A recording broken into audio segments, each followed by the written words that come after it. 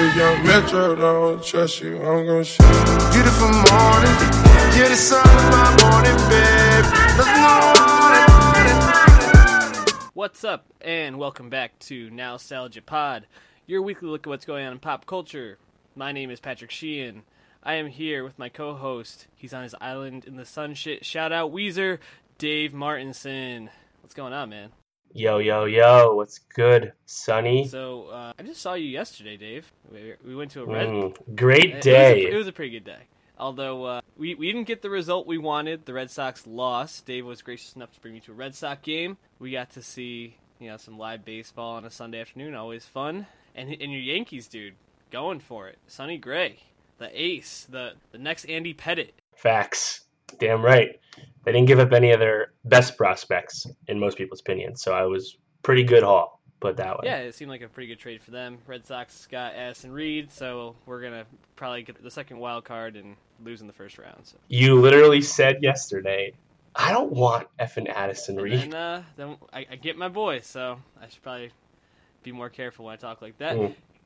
Buy the jersey now. So we're going to jump right into it because we have a lot of stuff to touch on, including some movies, some music, but everybody's talking about an awesome episode 3 of Game of Thrones. Very plot heavy. Queen's Justice. Yeah, Cersei had a big episode, but who did you think won the week? Is it Euron again? It could be. I mean, getting credit for what he pulled off at the end of the last episode when he, captured Ellaria and Yara, not so much, but the fact that he just showed up to Castle Rock and started destroying Grey Worm ships, I think Euron's doing pretty good. Also, fast boats, because going from King's Landing all the way around to Castle Rock, that's all the way around the continent. I love these fast boats. I love this quick passage of time that we're having on this season. It's pretty funny. And not only fast boats, but how quickly they were built. He has a whole armada, and they built it in like a month. On islands with no trees. Crazy. Magic. Amazing. I actually thought Tyrion had a really good week. Sure. Even though his battle plan seems to be slowly falling apart, the way that he's kind of playing in between Jon Snow and Dany, which I thought was probably the best scene of the whole show, or yesterday was, a whole episode was seeing them interact. I thought Tyrion, big episode for him. So. Yeah, it's funny. I think at the start of the season, Daenerys is like, we're going to have so much winning. You're just going to get sick of winning. And now, she just fired her second comms director, so. She can do it all on her own, man. She doesn't need anybody. Yeah. Yeah, so Game of Thrones, it's interesting. All the critics got the first 3 episodes, so now they're moving into territory that nobody has seen. Oh, I didn't know they gave out screeners again. They had previously withheld them after, the first 4 episodes got leaked, I believe, of season 5. Yeah, I saw Sepinwall said he got the first 3, and everybody else got 3, I guess, if you're a major critic. So it'll be interesting to see how the season goes from here. It seems like there's a lot of different storylines. I didn't do the death pool. How'd you do in that? I did good. I had a Tyene Sand first, and she got poisoned.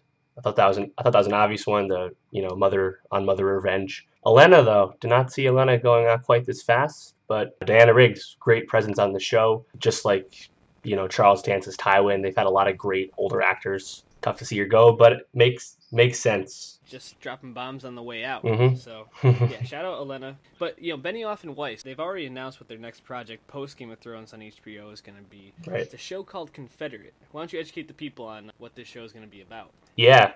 So we had talked about it a few weeks ago, SoundCloud.com/NostalgiaPod, about how Benioff and Weiss were not going to be involved with the several, I believe it's 4 Game of Thrones spin-off shows that will be coming once the final season airs. But in the meantime, Benioff and Weiss are not abandoning TV by any stretch. They really have the pick of whatever they want to do, right? But they're keeping it in the HBO family and doing this show called Confederate. It's basically a alternate history show where the South won the Civil War and slavery continued. Similar to Man the High Castle when the Nazis won the World War II. Won the World War II. So as you can imagine, and if you've seen #NoConfederate by now, there's a bit of a backlash for making a show with, blatant racism and just slavery on TV. It rubs a lot of people the wrong way, the tastefulness of the show. On the other hand, you'll see that people say that, why do you want to censor anything? Just don't, watch it. And I see both sides to that.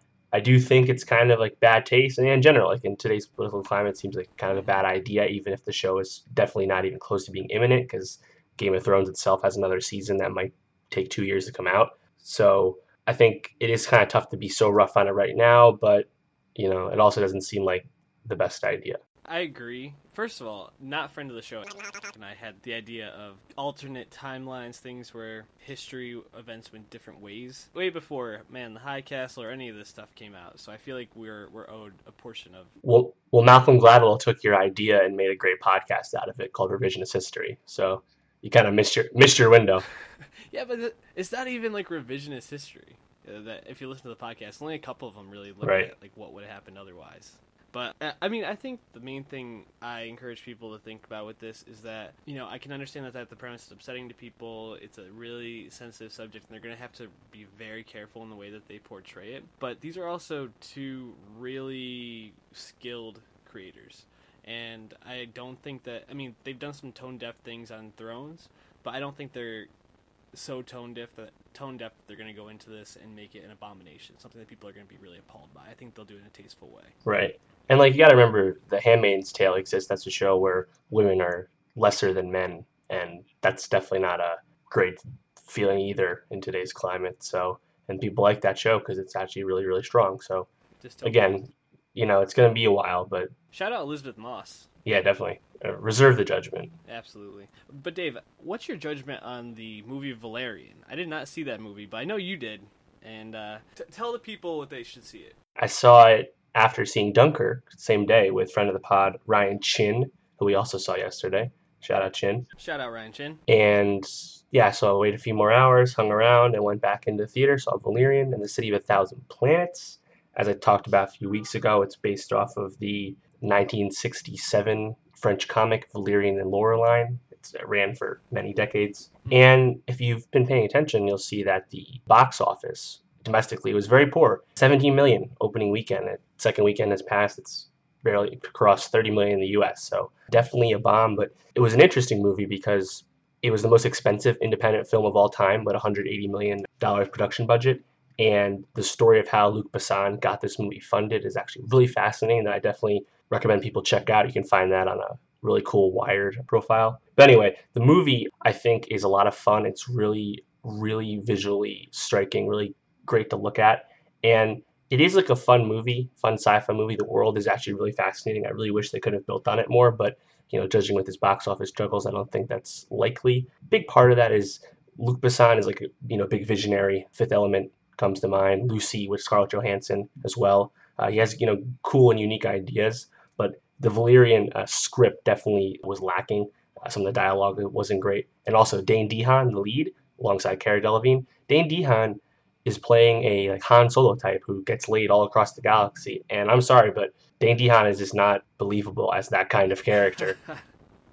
No, definitely. So he was a little miscast. He should have been in Dunkirk, if anything, not like a would-be blockbuster. But overall, I think it was enjoyable, especially if you're a sci-fi fan. The movie is having a strong start in France, so it might not be the worst bomb ever, but unfortunately over here, talk of a sequel is probably a little late now. So I think it's fun. Definitely catch it on demand or on a plane or something, because it's with the aliens, the idea, there's so much going on. It's like the visual palette of the Star Wars prequels, but today with better effects and so many aliens, and it is really, really cool to look at, but not everything's great about it. It's interesting. As you were talking about it, it kind of reminded me exactly of Ready Player One. I know that hasn't come out yet, but as you're talking about it and what we've seen from the trailer, it seems like it's going to be like a visually stunning movie, which might not have the best script, or at least the best original work to play off of, knowing that people don't really like it. Also, as you're talking, I feel like Ty Sheridan and Dane DeHaan should have switched places. 'Cause I feel like for someone who's going to be in a video game the whole time, he could have probably been in Ready Player One, and then Ty Sheridan strikes him way more as a Han Solo type. Yeah, he's an X-Men, a Cyclops, so you could definitely see it. Also, I think the big takeaway for Valerian is that, similar to John Carter with Taylor Kitsch and Jupiter Ascending with Channing Tatum and Mila Kunis, it is tough for original sci-fi fare to succeed in the MCU. It's just not really possible. It's tough. And the box office struggles, it's just, you want to see non-great, huge universe movie succeed, but when no one sees these movies, how many more of them are going to get made? Yeah, it'll be interesting to see moving forward. Something else that didn't land, Arcade Fire's new album, Everything Now. Did you get a chance to listen? Hell no. Have you listened to any of Arcade Fire's work? I know that their third album won Album of the Year, 2011 Grammys. Yep. But did I listen to it? I did not. So It's like folk rock, or indie rock. Sorry, it's not really my style anyway, so I never really suck it out. But right. Win Butler, he wins Celebrity All-Star Game MVPs at All-Star Weekend, so I know that. He's on that Jason Bay flow, man. So it's interesting. Arcade Fire, they're a really interesting band because they seem to have kind of risen to fame pretty quickly. Like, they came out with Funeral back in, what was it, 04? And that was an album that caught people's attention. But then when The Suburbs came out, and then they followed up with Reflector, which those two albums sound, they have like a similar through line in sound, but Reflector was a much more large, grandiose type of album, 75 minutes. James Murphy influence, right? Very dancey. Absolutely. And then you heard their singles, Everything Now. I forgot what the second one was, but they sounded somewhat similar. You know, like they were incorporating more like ABBA disco sound to make it dancey. So I actually had pretty high hopes for this album going in. I was like, you know, Arcade Fire, they're a good band. They usually have good producers working with them. This album felt very flat. It's really interesting because the name of the album is Everything Now, and I felt like they were trying to do way too much on this album. Not only were some of the content of the songs just like very strange and seemed kind of like off for what the rest of the message was, because a lot of it was about like a commentary on connection, about how like the media and society influences things, but then also how like suicide plays into this in some way and how it affects your mood. But then they had this song called like Peter Pan right in the middle, which is about like not wanting to grow up and not wanting to die, and it's just very lame. And there's like no feeling behind it for something that's supposed to, you know, like Everything Now, that song alone I think is a very fun song, but the rest of the album, I guess other than maybe like Creature of Comfort, felt really short. Is really disappointing. Although I might have found a new intro song for us. Oh, well, we'll stay tuned for that on our podcast services, SoundCloud and iTunes. It's a song, just to spoil it real quick, it's called Infinite Content, which I thought would be a good description of pretty much what we're doing every week on this podcast. Giving our listeners infinite content. If you want our infinite content. At Nostalgia Pod. Oh, stay plug-in. Stay plug-in. He knew where I was going with it.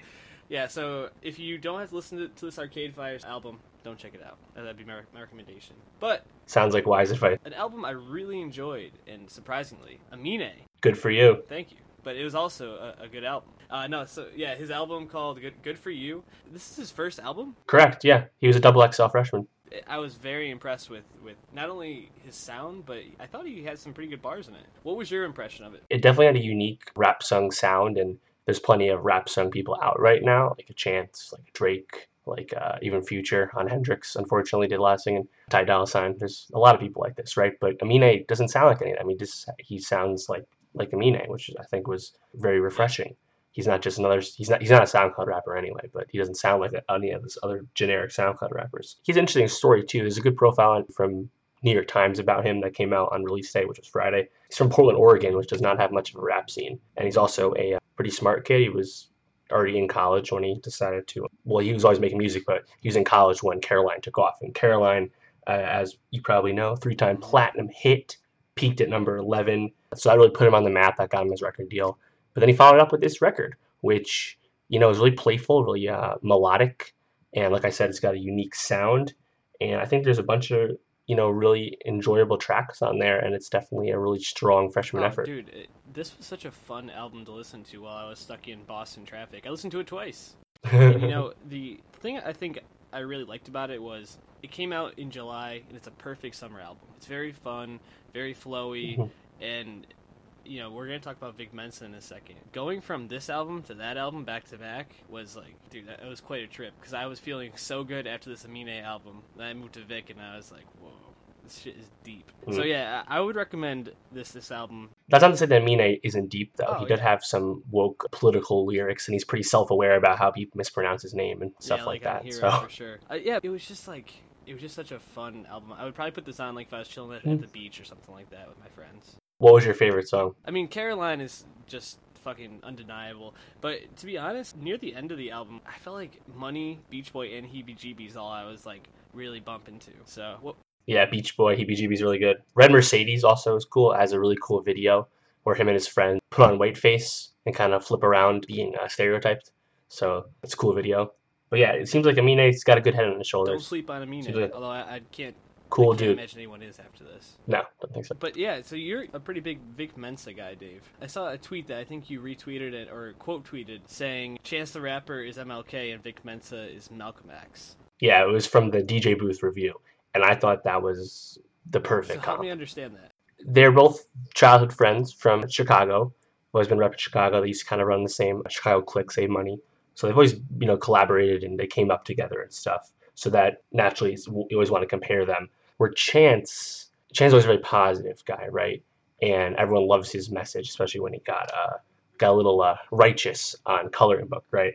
And Vic has always spoken out about the violence on Southside Chicago, just like Chance has. In police brutality, Vic talks about it all the time in interviews. He really likes talking about what matters, right? But if you listen to his album, the autobiography, his debut album, you'll see that he's a lot more blunt and protesty about the same themes that Chance kind of, I guess, dances and preaches around. Okay, so it's interesting. Hearing you say that, I think that makes a lot of sense because, Chance can definitely come across, like, you think about a song like Angels, where he's kind of talking about the effect you can have on a city, but he's talking about it as, like, there's all these people who are awesome and great influences, but then Vic really does, like, he gets into the muck of it. Mm-hmm. What was I don't remember the exact song. It might have been Memories on 47th Street when he talks about killing somebody and then like seeing it on Instagram, and he didn't really want to do it and like how he was dealing with it.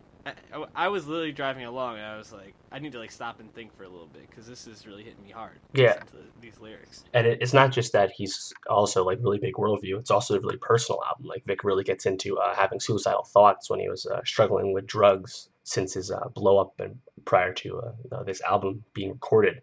So I think that's really good because people talking about suicide is not very common in rap. Also, he has the one song where there's 3 verses. One is his verse about the death of one of his friends. One is the verse from his friend's perspective in heaven. And the third is the verse of his friend's killer.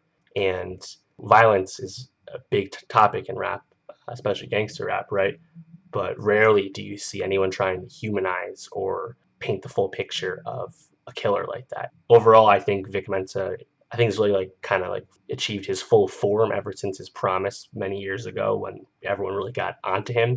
And it's great that he released a project that matches how he carries himself in interviews and what he likes to talk about. I thought it was a good album. I didn't think it was a great album by any stretch. I agree with all of your points. He takes some unique perspectives.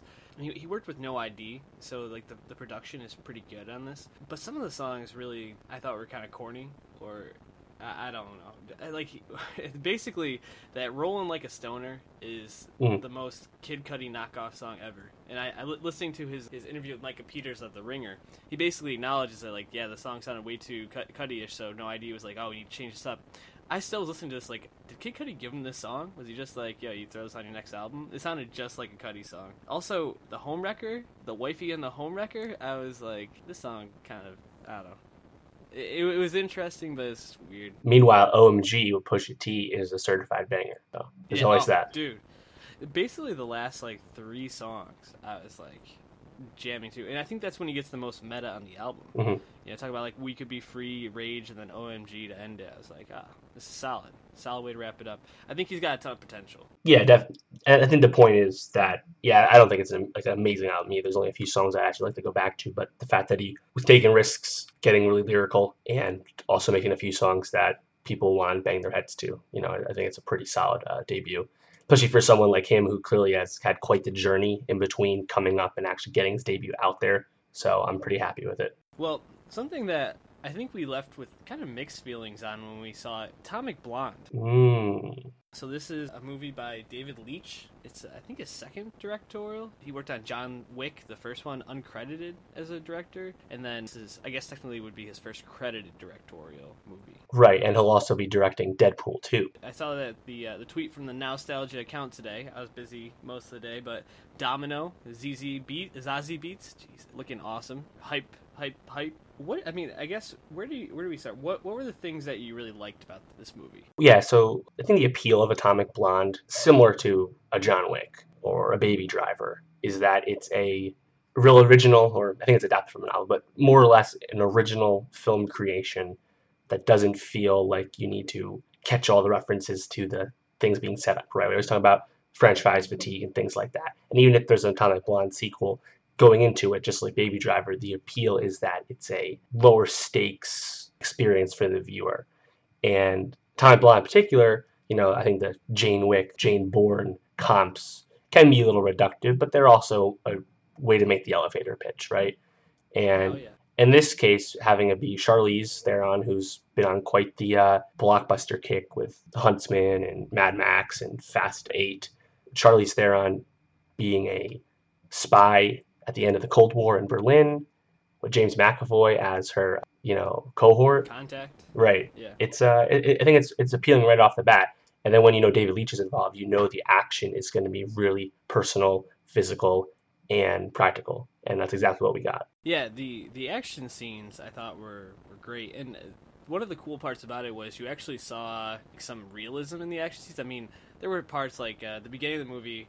The guy got hit by the car in the beginning. He somehow got hit by a car in his legs and flew upward. Not in like a regular way, like he turned sideways and went up. I was like, that didn't really make sense, but it's a movie, so like you suspend some belief. But then you have that awesome kind of like one shot, similar to what Game of Thrones did with Jon Snow, Battle of Bastards scene, where she's fighting in the stairwell and she gets tired, and so does the other guy. And I was like, you like never see action heroes actually get tired in a movie. And it really, I think, added to the fight scene in a great way. Exactly. When you see someone get hit over the head with plates and pieces of wall and stuff, eventually the person getting hit's going to take some damage. And seeing Lorraine and whoever she was fighting kind of both like reeling and barely getting off the ground and kind of waiting for someone else to make the move. Yeah, it's refreshing to see that kind of action. But we've come to expect this from David Leitch. So yeah, I think the appeal in general is just you want to watch Charlize Theron kick ass and just kind of a fun watch, because you shouldn't be going into this expecting like an amazing story or a killer script or anything like that. Yeah, it was funny. I went on Wikipedia today just to do some quick research, get some quick notes, and I went to the plot section expecting it to just be question marks or something like that, but it was actually like 7 whole paragraphs explaining everything, and I was like, I caught maybe a third of this. I was like, I know that there's James McAvoy and Charlize Theron, and there's someone named Satchel. And yeah, that's about it. Like, let's just watch people fuck shit up. It was pretty awesome. What did you think of all the twists? I guess, like, pseudo spoiler, I don't know if we have to go too deep into it, but the ending was like twist after twist after twist. It is a legitimately confusing movie to follow. I don't think that's hyperbolic at all. It's kind of the consensus at this point. And you just kind of, I think everyone's recommendation, just go with it and just have fun. Because, and here's the thing, it's not like it's this amazing like Christopher Nolan story that you're just too dumb to understand. It's kind of it's not a by the numbers spy story, but it's closer to that. So if it's a little confusing, don't worry about it. It doesn't really matter. Just enjoy the badassery of everyone involved. And shout out my girl Sophia Boutella. She's coming up. Oh, absolutely. She was great. It was funny as you're saying that, like, just enjoy it. Like, there's so many, like, kitschy lines and, like, I don't know, like, stupid dialogue in there. Like, I'm glad you told me because the next time it'll get me killed or something like that. It's like, okay, well, this is a little exaggerated. Script isn't the star. The soundtrack was dope. Yep. No, the script is not the star. But the soundtrack was dope. The action scenes were awesome. And I think David Leitch is going to have a long career doing some fun action movies moving forward. Agreed. Do you think that this will have a sequel? Yes, I think so. It actually a little underperformed at the box office domestically, a little under 20. They had projected 20, got like 17 or 18. But at the same time, I think a movie like this without star power and this kind of positive reception, and the fact that it only costs $30 million to make, so it's not a bomb, it was a cheap movie, I think definitely warrants a sequel. And you can do anything with it as a sequel. You don't have to just follow up directly where it left off. So I think there's realms of possibility there. So it'll be interesting to follow that along. Charlize did help produce it, so she might be invested in making a sequel. Who knows if she wants to. But overall, I think it's definitely one of the, I won't say surprise of the summer, but it's one of the better successes in a summer with a bunch of franchise movies underperforming. Well, it's interesting because I feel like the reason it underperformed probably was because Girls Trip seemed to really steal the weekend. They did. In a way. And that's actually, I think, really good news because it feels like every comedy that's come out this summer has been a flop in a way. So to have a comedy that now people were high on to come out and kind of steal the zeitgeist in a way is really exciting. I'm definitely going to make time to go see that at some point. Agreed, yeah. in a summer where Baywatch did bad, Girls Trip doing good is a good thing. Absolutely. Any last thoughts on Atomic Blonde before we wrap up for the show? Yeah, just go see it. I think it's definitely worth seeing. A lot of stars in there, and we can't say it enough. The action is original and superb. Yeah, absolutely. I think it's worth seeing in a movie theater. I think just for like the scope and size of it. Oh, we got to shout out our theater experience watching this. We had an into it crowd. Yeah, it was funny because there's some grotesque sex scenes, I guess we could say, and the crowd was really, I think, taken aback by that. Some people were very into it, and some people found it very funny, which I thought was interesting. They found a lot of people getting injured hilarious, and I was like, yeah. But then also when a few twists happened, you heard a bunch of oh shit. Albany crowd, always a mix. So. Cross skates, man. We gotta know better next time. So I think we're gonna wrap up there for this week. Next week, what do we got coming up? The Killers album should be coming out. They just announced that their album's gonna be called Wonder Wonder. So I feel like this is actually a pretty big album for the Killers. Their last one, I think it was. Oh man, I don't even remember the name of it. I remember it had the song Miss Atomic Blonde on there. Or, yeah, Miss Atomic Bomb. But other than that, I don't really remember the album. And that's why this is such a big album, because it's a follow-up to a non-memorable album for the Killers. This Friday, Wet Hot American Summer 10 Years Later comes out on Netflix. That's the follow-up to First Day of Camp, the original prequel series that came on Netflix in summer 2015. And, of course, the Wet Hot movie from the early 2000s. So that should be fun because that's just got, all those stars. Elizabeth Banks, Paul Rudd, Chris Maloney, Joe Lo Truglio, etc. So it's fun. Also, Rick and Morty is back if you want to speak to that. I haven't been able to watch the new episodes yet. I will, because I'm a cord cutter, waiting for it to come out on Hulu, but I also have a job and we record it after work, so I'm trying to catch up. I will touch more. I'll give my review of the episodes next week. Why is Rick and Morty a Cartoon Network show worth checking out? A cartoon. If you like Community, which I don't know, do you ever watch Community? Some of it, yeah. Shout out Don Glover. It's one of the smartest shows I think I've ever seen.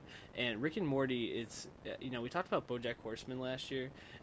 Rick and Morty falls into that category, but it's just funnier than BoJack is. It's intentionally funnier, but it still has meaning. And like Arrested Development or Community, it ties in jokes from episodes that happened 10, 11, 13 episodes ago, and they still have these running through lines. It's pretty much a perfect, I think, animated series at this point. Underrated for sure. Sounds like, yeah, definitely a good recommendation. It's been almost 2 years since new episodes came out. Also, Cage the Elephant came out with an album, which we're not going to listen to. But it's actually light on albums this upcoming week. No one big releasing an album, at least not that I see here online. The following week, though, Kesha dropping her new album. Shout out Kesha. Right. And then Action Bronson's coming out soon, in a few weeks. Blue Chip 7000, new mixtape. So I'm excited for that because he's had a few singles that have been really good. Yeah, it's interesting. I feel like we're kind of due for like a non-promoted drop at this point, especially because this August seems like a pretty light month in terms of like big albums. But Nine Inch Nails should also be dropping an album, and I think The War on Drugs as well. So rock albums are going to be coming out. Oh, it looks like Motorhead's also dropping an album. In September, though, so we got some time. Same day as LCD Soundsystem. Hey, Action's August 25th, so we got a few weeks for that. Also this week at the movies, Detroit from Catherine Bigelow, as well as The Dark Tower, which we've kind of buried already, personally. I'm not sure if I'll see Detroit eventually. I'll see it eventually, so. That's a perfect spectrum. Yeah, little theater for you, those of you listening at home. We're going to wrap up, but follow our Twitter account, @NostalgiaPod. Follow Dave's social media, @MartinSwagger, or @Dave Martinson if you want to go to his Instagram. Dave_Martinson. Stay woke. I'm at Sheeny World Peace. Follow all of our places to listen, SoundCloud.com/NostalgiaPod. Rate, review on iTunes, share with friends, help us grow. Subscribe on YouTube. Yeah, subscribe on YouTube, right there. Yep. Somewhere. Hopefully I got it. Give us your thoughts on all the new music that's out right now. Confederate, are you in? Are you not in, like most people? What do you think of the show? Actually, before we go, Dave, real quick, Mahershala Ali, good or bad for True Detective Season 3? Good. Very good. The GOAT. Nick Pizzolatto, Yeah. David Milch, Deadwood fame, working together. So I am very excited for True Detective. They're 1 for 2. And apparently that Deadwood movie is actually moving forward too. Apparently the So, script's done and really good. Again, I'll believe it when I see it, but good to know. yeah, absolutely. Definitely catch up on Deadwood if you haven't watched that. But give us a rating and review on iTunes. We really need those. We really want to hear from you guys what we can improve on, what we could continue doing that you like. If you have any feedback, any negative feedback, send it all to Dave because I don't really want to hear it. No, I do. Any last thoughts, Dave? Just go see Tommy Blunt and listen to Amine and Vic. We love you guys. Bye.